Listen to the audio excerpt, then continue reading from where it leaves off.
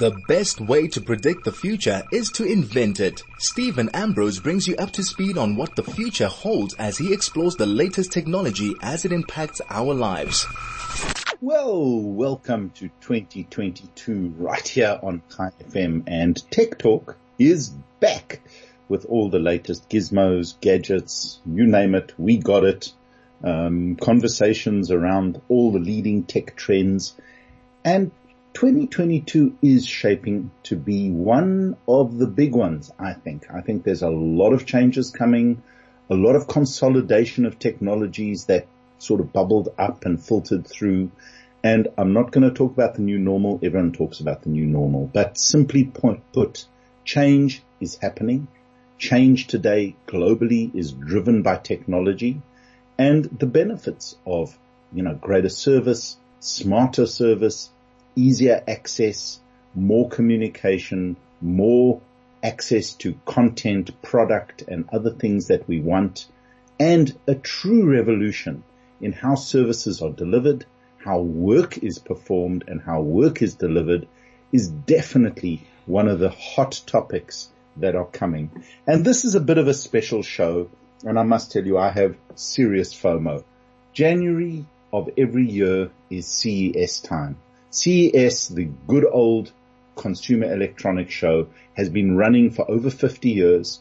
It has always been the place where the crazy, the new, the completely bizarre, and a whole huge ton of vaporware, as they call it, or ghost products, hit the streets in Las Vegas for 5 days of technology insanity.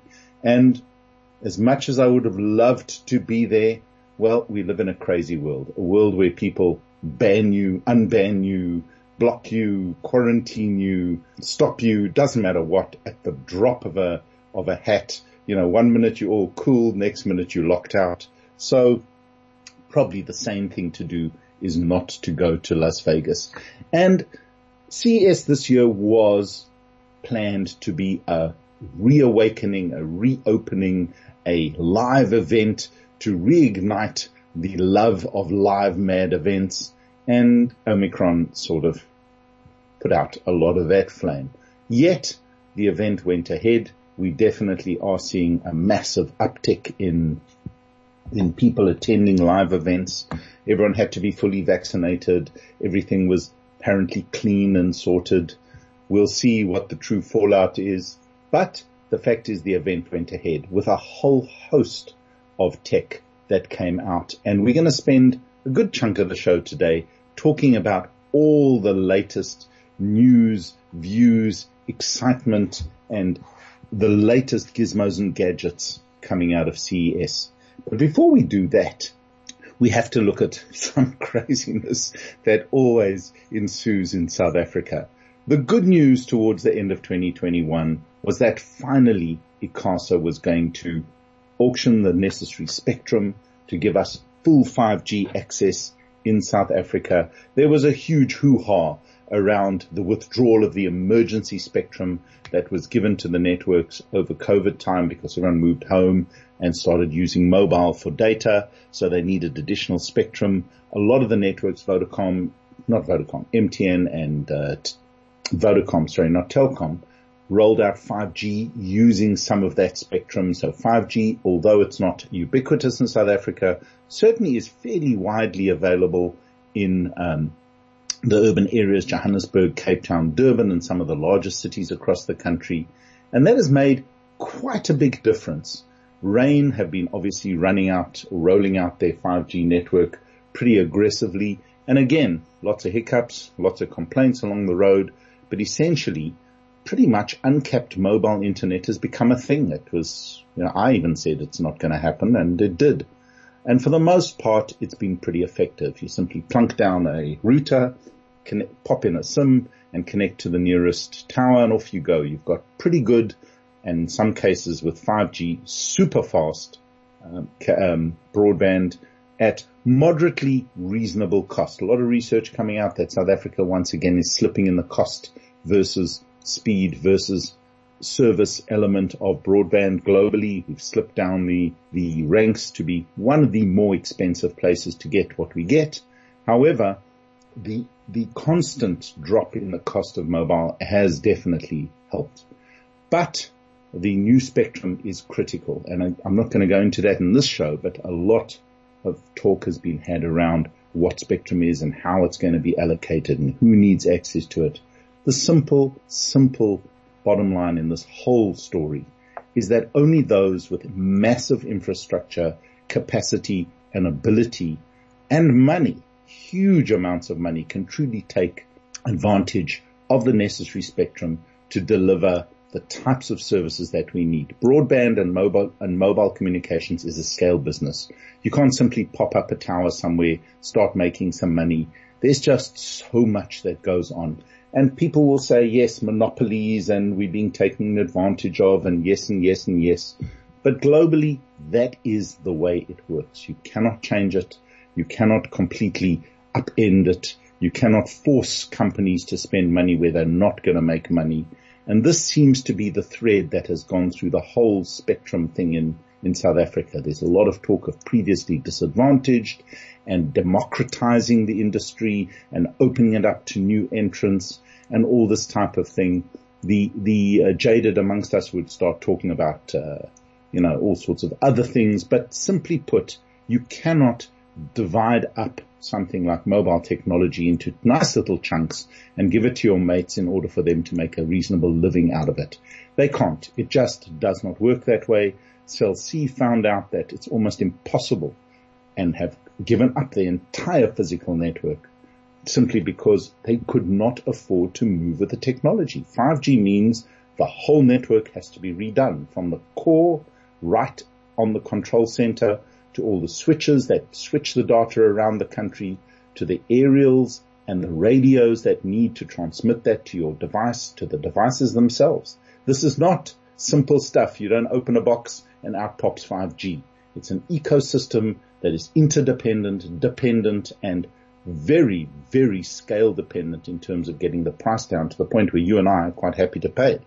So the spectrum, which all radio signals are sent on, managed by ICASA, was going out for auction so the networks could use it and deploy the necessary networks. And guess what? They're back in court. It was announced, the new ITA was announced in December, and boom, Telkom super unhappy. Vodacom have also communicated, no details on these things are out, but they've both written letters to ICASA moaning about certain things. And ICASA said, no problem, we'll have a look at it and we'll get back to you by the 7th. And boom, Telkom this week issued a 123-page affidavit with almost 700 pages of annexures to the court to try to stop the auction that was happening in March. And unfortunately, we're now back in that cycle. So it looks highly unlikely that spectrum will be announced. And it seems highly unlikely that we will get the 5G speed. And here's where it really gets difficult for all of us, is that with these delays, the networks are not going to reduce the prices of mobile as fast as they could have or would have. I'm not saying they all should have. I wouldn't say they would have entirely, but they definitely are going to delay things. Hopefully sanity prevails. I haven't seen the terms. The ITA looked reasonable when I looked at it last year. Not an expert in that field, and we'll try to get one on the show in the nearish future just to discuss where this all goes. But it's another blow. It's another delay. It's just disappointing. And seriously, this type of stuff could have been worked out long before, and it should never have got to this point where we're in court. And that is just a slow and cumbersome and draining thing. And it costs everybody and the cat money. And staying with mobile, moving on from our drama around our New Year's drama. What's a good New Year without drama? But without our drama, BlackBerry finally is dead. Once and for all, the old BlackBerry, the phone that many of us and many young people started their lives with the hottest, with their BBM and the keyboard and all the rest, is actually finally dead. The one defining thing of BlackBerry is that it wasn't the same as Android or iOS, where it was a separate standalone operating system that worked independently. All you need is a connection to the internet and off you went. BlackBerry had a server backend. Everything went through a BlackBerry BBM or BIS server, and you had to have that service running on your network in order for your BlackBerry to work. And from the 4th of January 2022, the company will be decommissioning all services for BlackBerry OS 7.1, 10 software, and any of the old playbooks that are floating around. I still have 2 playbooks, and they're pretty decent. They work. Well, no more. They're not going to work. Data, phone calls, SMS, and emergency services functionality will be affected. So it doesn't matter if you've got a data connection, doesn't matter if you've got an active SIM and you've paid for data, the phone will become completely and utterly useless going forward. So if you know anyone who's using one, tell them it's time to move on, I'm afraid. And on that note, moving on, we've got a quick break for our sponsors, and then I'll be back with lots and lots of news. I probably don't have enough time to even talk about it from CES 2022 in Las Vegas. This is Tech Talk with Stephen Ambrose on 101.9 High FM. Well, welcome back and welcome to the special edition of Tech Talk. Well, it's all about CES. And I mean, there's no way you can start the year without talking about all the new TVs, all the new gizmos, gadgets and whatnot coming out of CES. And despite the fact that many of the big boys pulled out physically and went fully virtual, there were, and I watched a lot of the videos, as I said, touch of FOMO going on, the smell and the madness of Las Vegas, as much as you hate it at the time, and the craziness of traveling 24 to 30 hours just to get to a show aside. All of that good stuff. CES has been a defining show for many years in my technology career, and certainly from the point of view of how companies plan their product rollouts for the year. And what CES did, it simply set the agenda for the next year. So 2022, all the TVs we are going to see over the next year, pretty much.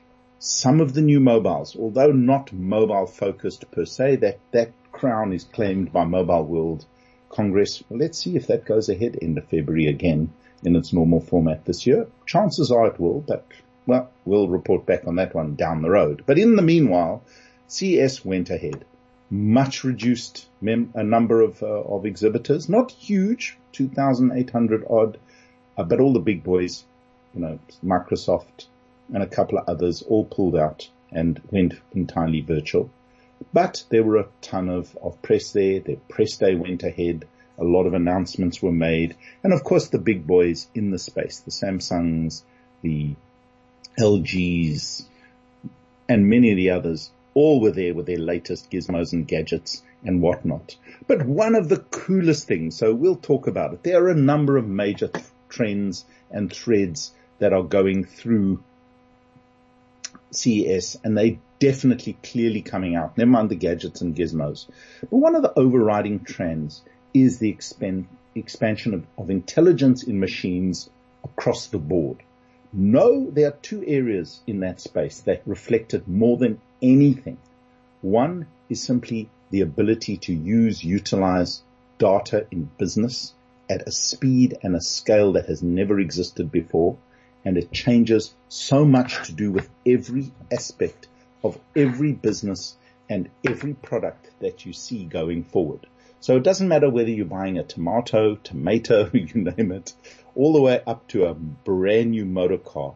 The data that is being collected over the past couple of years and the platforms and the systems that allow us to interrogate, utilize, manipulate, and work with that data has changed the way those products are grown, created, shaped, sold, packed, stored, and even transported. So the growth of technology around data, the use of intelligence or machine intelligence, call it artificial intelligence, call it what you will, machine learning, you name it, but smart self-learning type algorithms, even not self-learning algorithms, have fundamentally reshaped the way that you and I are interacting with pretty much everything that we do.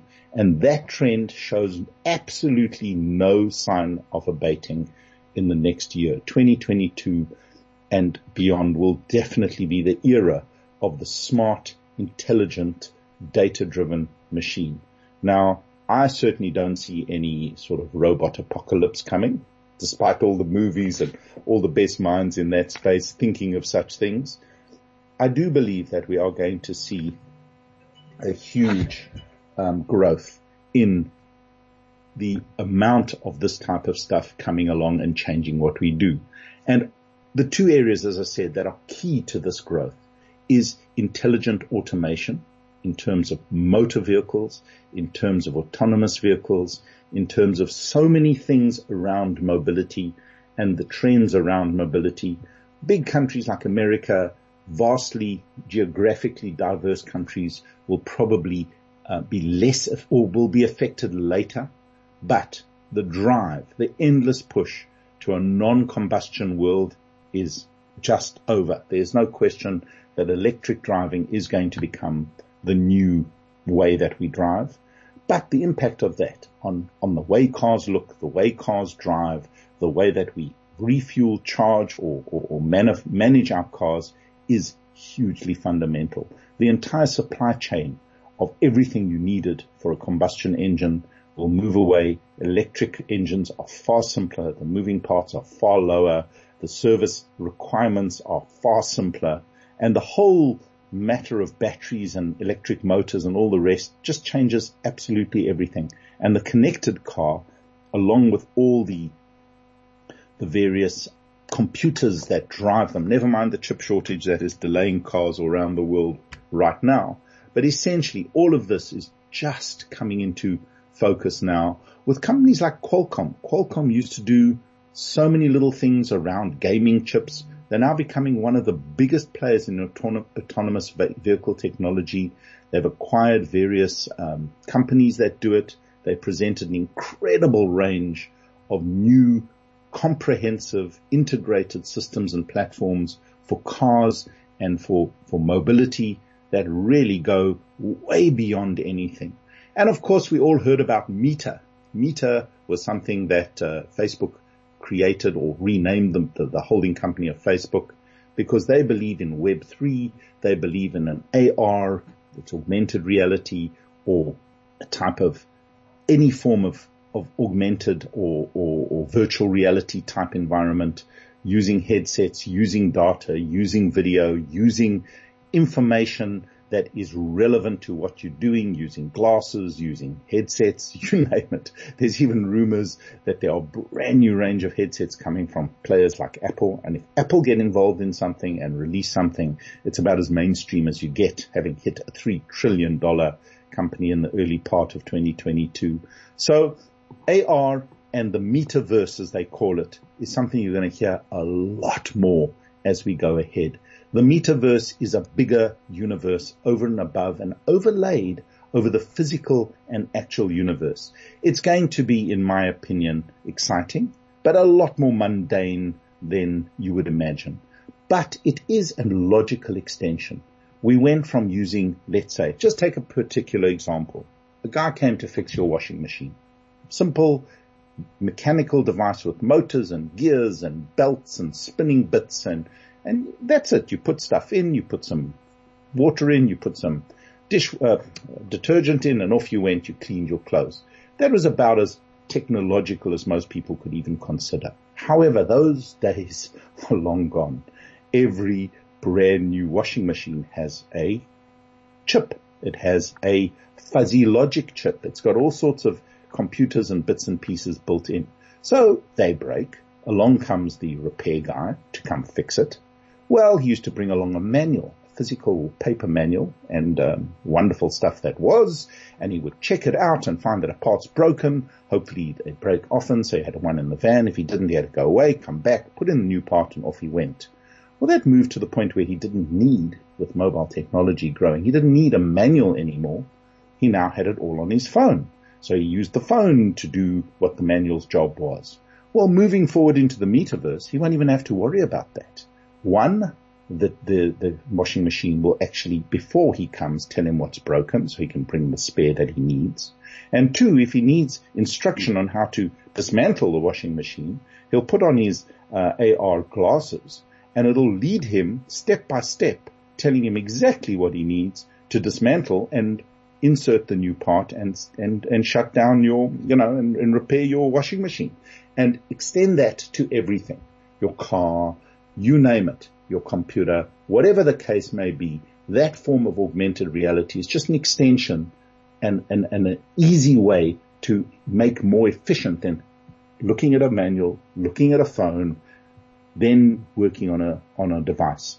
But it'll be so far advanced that as you work, it'll tell you that you're not doing it right, or the thing you're moving is wrong, or things like that. So the efficiency of the repair should go up exponentially.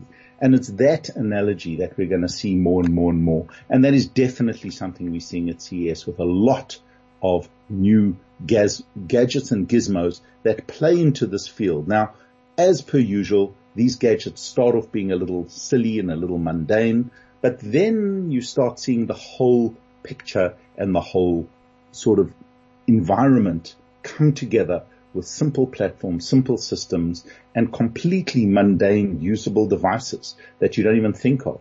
You drive in your car, you arrive at wherever, your glasses tell you what needs to be done, your phones connect, compute, billing gets done automatically. In some cases, it comes straight off your account if you need it. If it doesn't, it doesn't. You no longer need to carry physical cards. The days of credit cards seems to be fading. But anyway, one of the coolest things, moving on to actual gizmos, actual gadgets, and some technology that is just super cool. One thing that has certainly hit the streets and is something that I just find amazing is that BMW cars are big at CES all of a sudden. They used to be a lot less relevant. They had their own shows, but, technology is the great uniter of everything. Well, BMW showed off a color changing car. So if you were planning that big heist and you wanted to get away as quickly as possible in your bright white BMW, and you needed to quickly park it and suddenly become anonymous with it turning black, well, you now can, theoretically. What BMW did, they surface coated a BMW iX using e-ink. Now, e-ink, if you've ever used a Kindle, is how the words appear on your screen. They're permanent. So in other words, as long as you give them the correct voltage, the color remains. The minute you take away the voltage, it defaults to nothing. So if you've got a white background and you put a positive charge, you get black. If you've got a black background, you put a negative charge, you get white. Well, that's exactly what BMW have done. They've coated the entire BMW iX with e-ink. And in a flash, simply by changing the voltage and manipulating it, you can go from white to black either instantly or it flows. So as the car drives down the road, like science fiction, it goes from white to black. And it's starting with white and black, simply very simple right now. White is negative, black is positive, and the whole car changes color. All the panels change color from white to black, which is super cool. But think about it, as the e-ink changes expand, you're going to see more and more colors coming. And seriously, you can then get into your car and match your car to your outfit for the day. Or if you're feeling racy, change it to red. If you're feeling calm, change it to gray. You name it. You just pick the color of your car. And I just think that's super, super cool. It's such an incredible use of technology. And kudos to BMW for coming up with something that just is simple, relatively, and cool. And you can see nothing. When the car, I've looked at the videos, when you see the car, it's white. And then all of a sudden it starts going black. The only thing that didn't happen is the charging flap or fuel flap, if you want to call it that, stayed white. I suppose, I don't know. I have no reason why they didn't connect it up to e-ink, but maybe it was done on purpose. But simply put, very cool. Very cool thing. You get a car that goes from black to white at the flick of a switch, and it can do so in a way that, like science fiction, it just changes. The other really big thing that I want to discuss in this segment is the whole TV thing. CES has always been the TV show. There's no question that TVs have dramatically changed over the last 10 years. They started out being massively heavy tube devices. They then went to very expensive and not terribly good, to be honest. For a long time, the standard TV tube, although smaller, was a far better quality picture than the early LCD TVs, even though they started at 40, 50 inches, where TVs really didn't often get to that size because they just weighed a ton. But that moved really rapidly to the point where LCDs became the de facto TV of choices. Sizes moved to 55 and then 65 inches, and the prices kept dropping to the point where pretty much every home could afford a 55-inch and above LCD TV. And the quality really moved along with lots of smart technologies like local dimming and you name it, and QLED and OLED and all these type of technologies emerged, and TVs became exceptionally good and huge, which always was driven by the latest announcements at CES. And for the most part, the last couple of years have been pretty stable. Samsung were pushing their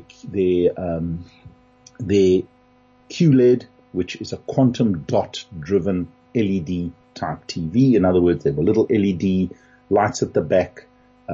Light went through filters and went through some other filters and all sorts of other,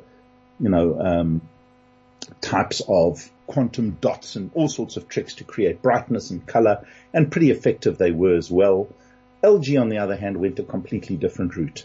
They went what they called is emissive LED technology, which is called OLED. So there were organic LEDs that could be printed almost on a simple substrate. Each dot on the screen emitted light of its own accord. They had the systems and the platforms to manage that light. And the difference was that an OLED could be perfectly black or perfectly white in the blink of an eye, and it did not bleed any color from one pixel to the next pixel. Whereas an LCD screen had enormous difficulty with a solid backlight at the back, not bleeding through the pixels as the LCD pixels shut and opened and went bright and dark. So LCD TVs always retained a poor contrast ratio and had an inability to produce massively deep or zero blacks. And contrast, as anyone who knows anything about projection or any form of visible light, the absence of light and the contrast to the brightest whites is where the punch, the quality, and the sharpness, as well as the sort of colors came from with regard to a good quality TV. And OLED seemed to manage that in a way that made a lot of sense. But the positive thing of LCD and quantum dots were they were super bright. Whereas OLED, on the other hand, simply because of the amount of power you could get out of a tiny microdot, were not as bright. They were adequate for the most part, and for the most part, very, very good because you tend to watch in dimmed in the evenings, not in bright light. But they were pretty useless in bright, direct sunlight, whereas LCDs definitely took it to the next level. Well, Samsung have been doing a lot of work in that space, and they've created what they call the QD OLED. And we'll talk a little bit about the QD OLED and their announcement in that space. Well, they didn't actually announce one. Sony did that using their panel. And we'll talk a little bit more about the TVs in a few minutes because can you believe 20 minutes just flew by while I was talking tech, and we have another quick break for our sponsors, and we'll be back not with a gadget of the week, but some brilliant new TVs that are coming from all the major manufacturers, including some of the budget guys with some spectacular, reportedly, TVs that really move the dial forward in 2022 and may convince you that this is the year that you need to expand your TV up to a 77-inch, which is pretty spectacular in the right room. And we'll be back straight after this. This is Tech Talk with Stephen Ambrose on 101.9 High FM. Anyway, moving on to Sony's announcement of their new 2022 TV range, including their new Master Series A95K QD OLED model. Now, Samsung, who developed this technology, did not announce the QD OLED models at CES this year, but they did win an innovation award for the new panel and the new TV in that space. So it's coming from them probably very soon. I've no idea why they didn't announce it. But essentially, Samsung have been known for their quantum dot or QD TVs and not OLED. They've been very vocal not vocal, but they've simply not done much in this OLED space, although they have a huge history of OLED in smart devices. So they have some background, but LG have dominated the large panel OLED space since its inception, which is 5, 6 years, 7 years now, and consistently improved the quality of the panels, consistently improved the quality of their TVs, and for the most part supplied those panels to Sony, to a whole host of manufacturers globally, because they were the only guys who made those panels. And interestingly, Sony were the first to launch with the new Samsung-based QD OLED model. And essentially what that means is that they have combined the benefits of OLED, which is individual light emissive type pixels, which each pixel on the screen has its own light emitter, with quantum dots, which is a type of transmission model of the light through to the screen and to your eyes. And the benefit of the two is, one, you get the absolute 1,000,000 to 1 pure blacks of OLED with the massive brightness that the quantum dots, by focusing the light into RGB, which is red, green, and blue, allows. And the reports, I haven't seen this for myself, I've only seen a few videos, but you can't really compare because I've seen videos on a computer screen, doesn't really help much. But the initial impressions of this new TV is that they are literally combining the perfect blacks of OLED with the unbelievable brightness and contrast of quantum dots. And these TVs have a far greater color range, far greater brightness, and a much greater punch than anything that has come before it, along with obviously some of Sony's speciality ideas, their new processor, which does a lot towards making the picture perfect, as well as their other, they call it Contrast Pro feature, but that is just one of the various features that they use to make their TVs better. I've been a big fan of Sony's quality and accuracy for years, and this looks like they've taken the TV range and model to the next level. They're coming in a 65 and 55 inch. There's nothing bigger and nothing smaller for the moment, but there is a rumor that they are coming with some 77 and above inches in the QD OLED range. But that didn't stop Sony at CES. They rebuilt and revamped their standard A95 and A90 and A80 series with OLEDs, with brand new panels that LG also announced, which are far brighter than the old ones. It's still a standard OLED panel. It's not a QD OLED and still built in the same way as the old OLED panels. But according to LG, these panels are 30 to 40% brighter, and definitely the contrasts are better with better color saturation. So possibly, I can't say until I've really seen them and heard them and played with them, which will probably come from April in South Africa.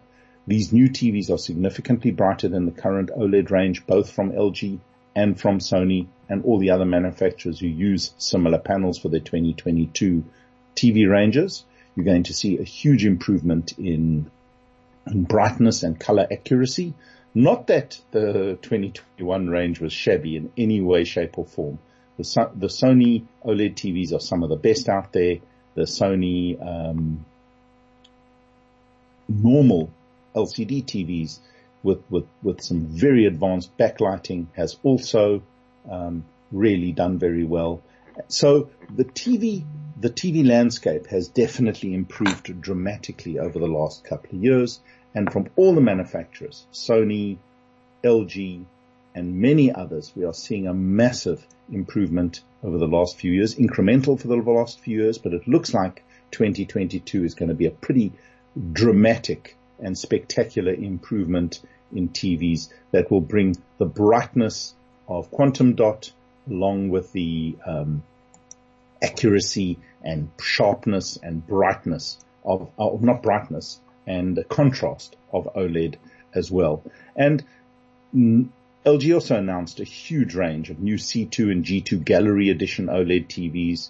Samsung did the same thing where TVs look like pictures, and there's a whole amount of artwork that you can use on your TVs which work really well. So I think a big jump this year, a big step forward in 4K and 8K. 8K becoming more and more relevant. More and more content is coming to 8K, and people will say, who needs 8K? But in the next 2 years, I predict that 8K will become the sort of high-end TV of choice. The internet is allowing us to broadcast and to transmit 8K signals at scale without any real problem.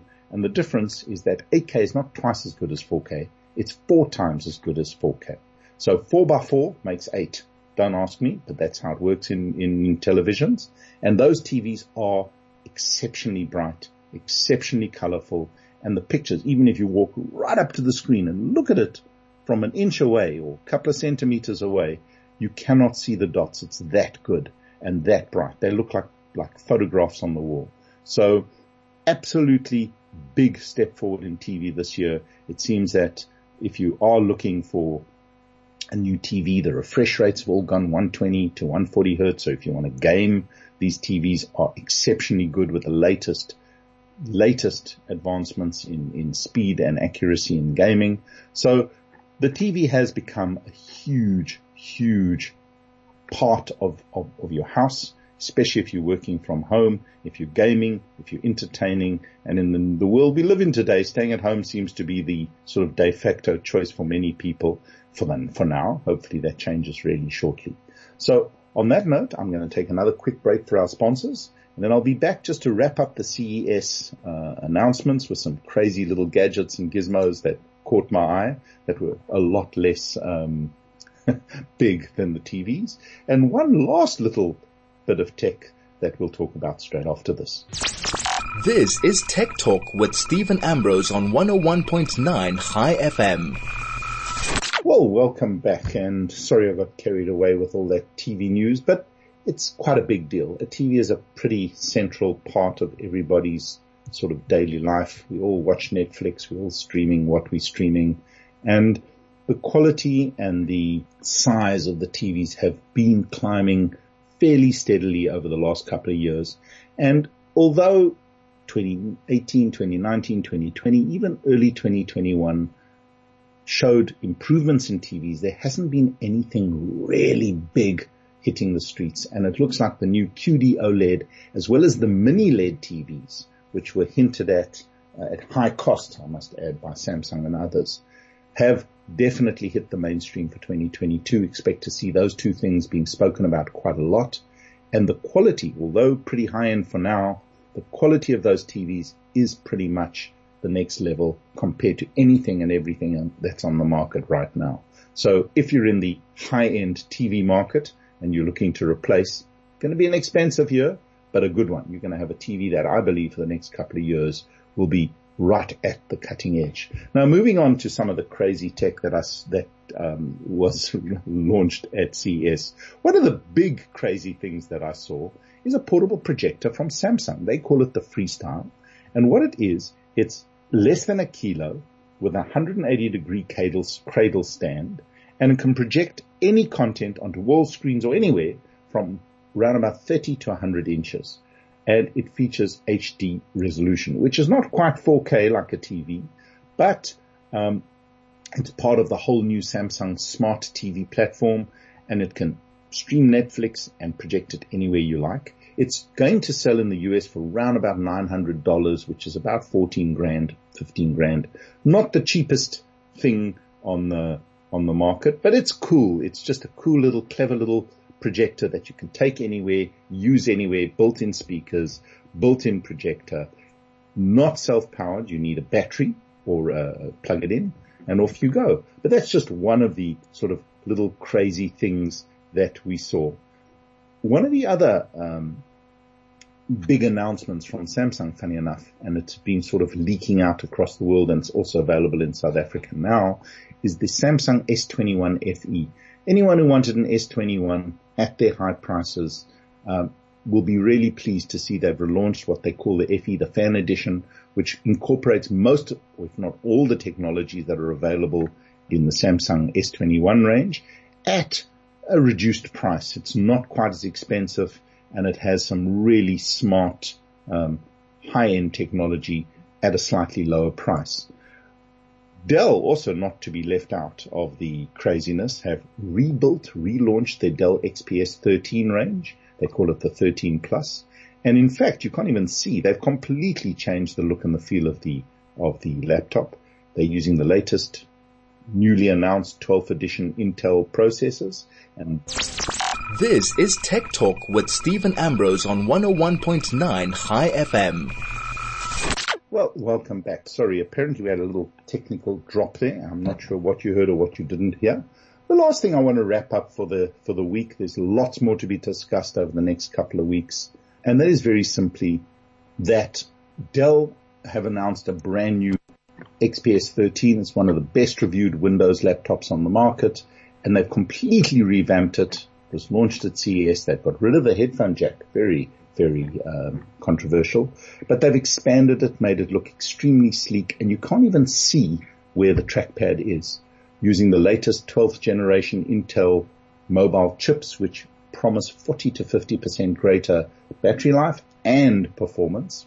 Kudos to Apple, who released their M1 processors and pushed Intel into some brand new, exciting new processors. And that's how technology works. So brand new laptops from Dell, and many others using the latest Intel announcements. And Intel are back to announcing all their latest new technology at CES and their whole new range of mobile and mobile-focused processors, which, as I said, are offering at least 40 to 50% better performance, some discrete and very high-end video cards that are going to be built into laptops, completely designed for mobility, and a lot of the big guys in that space have offered a brand new range of those laptops, that were also announced at CES.